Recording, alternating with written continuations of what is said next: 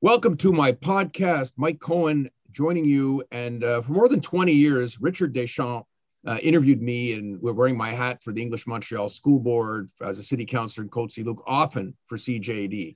And I just did an interview with Lisa Laflamme. I never had been interviewed by her, but she's certainly a star as the CTV national news anchor. And now I get a chance to actually interview Richard Deschamps, who we miss very dearly on CJD. Welcome, Richard. Well, thanks for having me, Mike. And well, first of all, let me just say that you've made my job so much easier over the last 20 years. You've been available at a moment's notice. You've told me everything I wanted to know. You've pointed me to the right people, and for that, I thank you. Richard, thank you very much. And I want to say, you really are a great professional. You've got a fantastic radio voice. And honestly, there are people in the business who don't have fantastic radio voices. I would love to see you voicing commercials, even on Bell Media, where we have some great voices, but we also have some voices that don't belong on commercials. That's just a little tip for the people at Bell Media. But you were at CJD really from the day you started, about 25 years. Unfortunately, you were the victim of cuts last winter. A number of people were let go because it was decided at head office in Bell Media. And I'm sure that was a tough pill to swallow, Richard. Well, I mean, it took away the one thing that I thought I knew how to do, but at the same time, I'm sure there are other things I'm capable of doing. And right now I'm just kind of exploring my options, and I have a few, but it's going to take some time to, I guess, get back on my feet. It's more of I see it as more of a marathon than a sprint. I mean, there's no quick deliverance from any of this. I'm just going to explore my options carefully and see what happens. That makes a lot of sense. When you do the same thing for that many years, you have a lot of capabilities, and there's a lot of people in the radio business who have pivoted because there's so many other things that can be done. There's the world of communications, which I do for a living at the school board. There's politics, Richard. You never know. I'm a city councillor too, so you just never know. Denny Coderre could come calling tomorrow and want Richard to run in one of the boroughs. You just never know. But there will be. You're right to be patient. But let's talk about your career, because you had a great career, which will continue somewhere in Montreal, I'm certain. First off, how did it all start for you at CJD? I was in the Communication Studies diploma program in around 1995, just before the referendum. And I wound up applying for and winning an internship, a year-long internship at Mix 96. At the time, they had separate newsrooms. And it came with $1,000 check, which was a lot of money for a student in 1995. But anyway, I was brought into the building. I think it was the week after the referendum. And the first thing I started doing for them was I was asked to come in at 6:00 in the morning. I think it was like for 1 or 2 days to sit in with Ted Bird and maybe write a few news items. And after a while, they kind of liked it so much that once the internship ended, they had me doing that. They had me doing that for a little while, and they started paying me for it. And then once the diploma program ended, I wound up applying for the week-long internship that they had at CJAD. And so I went to the other side of the room, and they were still separate at the time. And I just went through the process of being an intern for a week, which involved going out and shadowing reporters and I guess making phone calls in the newsroom. And they gave me the car. I think it was by Friday. They gave me the car for an assignment, and I haven't driven the car since. Did the car say CJD on it? Oh yeah, they had the old logo. I don't remember what kind of a car it was, but yeah, I went. I was out there for an assignment, and that was it. They trusted me with the car. So Richard, in recent years, you were a reporter. You read the news. You did breaking news. What did you like about each of these responsibilities?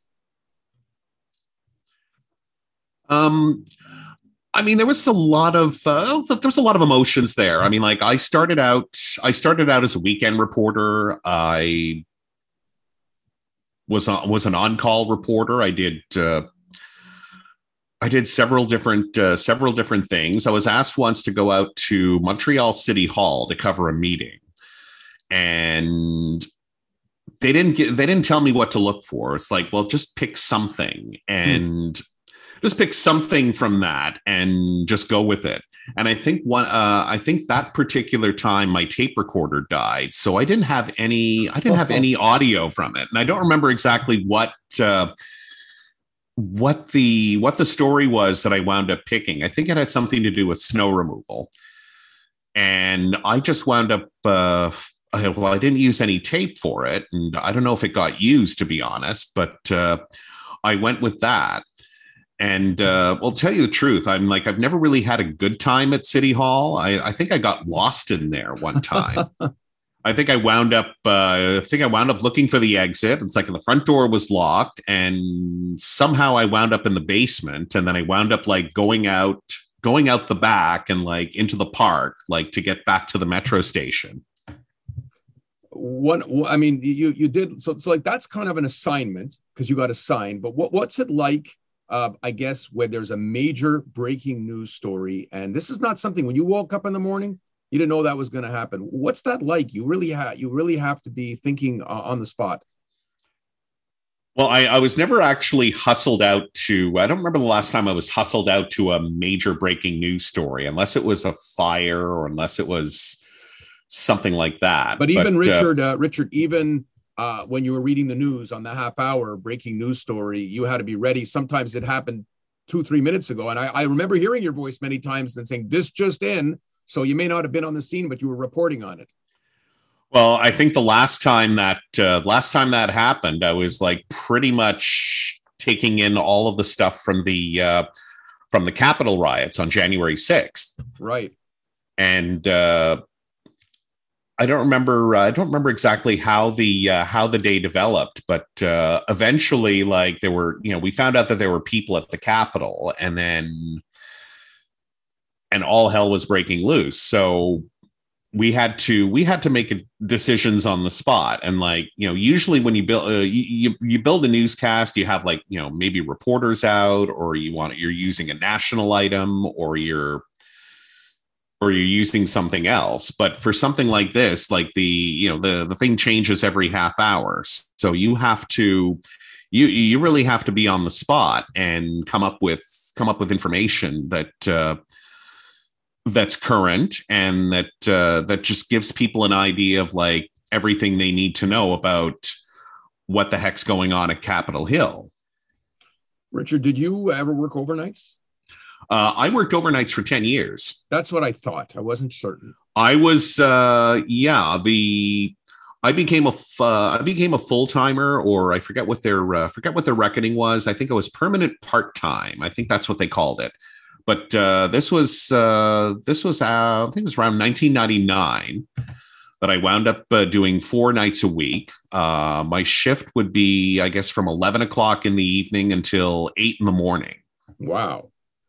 And I would do this I did that for about 5 years. And then I wound up doing 2 overnights a week and then weekends. What was it like, Richard? Your lifestyle? What was your lifestyle? I mean, sleeping and just everyday life. Well, sleeping during the day was, sometimes it was a challenge. I would get home. I would be dead tired. I would try to go to sleep for a few hours, and then for whatever reason, I'd wake up maybe around 2 o'clock in the afternoon and figure out that I can't really get back to sleep. So I would I used to drink a lot of, I still do drink a lot of coffee. Yeah. Yeah. Well, what did you, I mean, in the latter years, you, for many years, you worked the afternoon shift. That was probably the polar opposite. That's probably the best shift to work. It was a great shift. I I considered myself fortunate to work that shift. I was, and then yeah, I was doing newscasts. I was reporting. I was writing pieces for the web. I was doing a little bit of everything, and sometimes the jobs would I do them all at the same time. So there wasn't really a whole lot of room for, I don't know, take a breather or to relax. I mean, like, there was always something to do. There was always something to copy edit. There was always some other information I needed to get for something. So I was kept on my toes. And I remember, Richard, I mean, not only for me, but whenever you would be in the newsroom, so you'd have to put together a voiceover story, Richard Deschamps, CJAD News, and it could have been on a school board issue. And sometimes you'd need to keep it really tight. So you would interview me for maybe 2 minutes, but you're looking for the best 10 seconds, perhaps. And how many seconds would the whole report be? Well, the reports are, we usually try to keep the reports at around 35 or 40 seconds. So if you talk to me for 2 minutes, then I would get a 10-second soundbite and I'd write around the rest. So everything would come out in a nice, neat package. It was 30, 35, 40 seconds max. And, that's how I would tell the story. Let me just conclude by asking you, growing up, did you want to be, is this what you wanted to do for a living? Was this one of your goals? I didn't really think about it that much. I did enjoy, I started writing for my CJAD paper back in, when I was at Champlain back in, I think, 88 or 89. And I learned the rudiments of journalism, how to write inverted pyramid style, how to, just how to fashion a news story. And then, and I guess that's pretty much where I decided that, that's what I want to follow up on this. I want to go. So I wound up applying for the journalism program at Concordia, and I got in there. And it actually wasn't until probably 2 years in that I wound up deciding that radio was a good thing for me to follow up on. I mean, I really enjoyed talking behind a mic, and I joined the radio station at the time. I was a DJ for a while at what was then called CFLI. Now it's something else.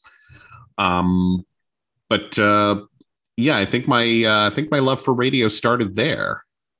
Well, you got a great, as I said, I've said it already, you got a great radio voice. You've had a great career. You've learned a lot. And I'm certainly going to send a copy of this podcast to the people at Champlain, because who knows, I think you'd be a heck of a teacher there.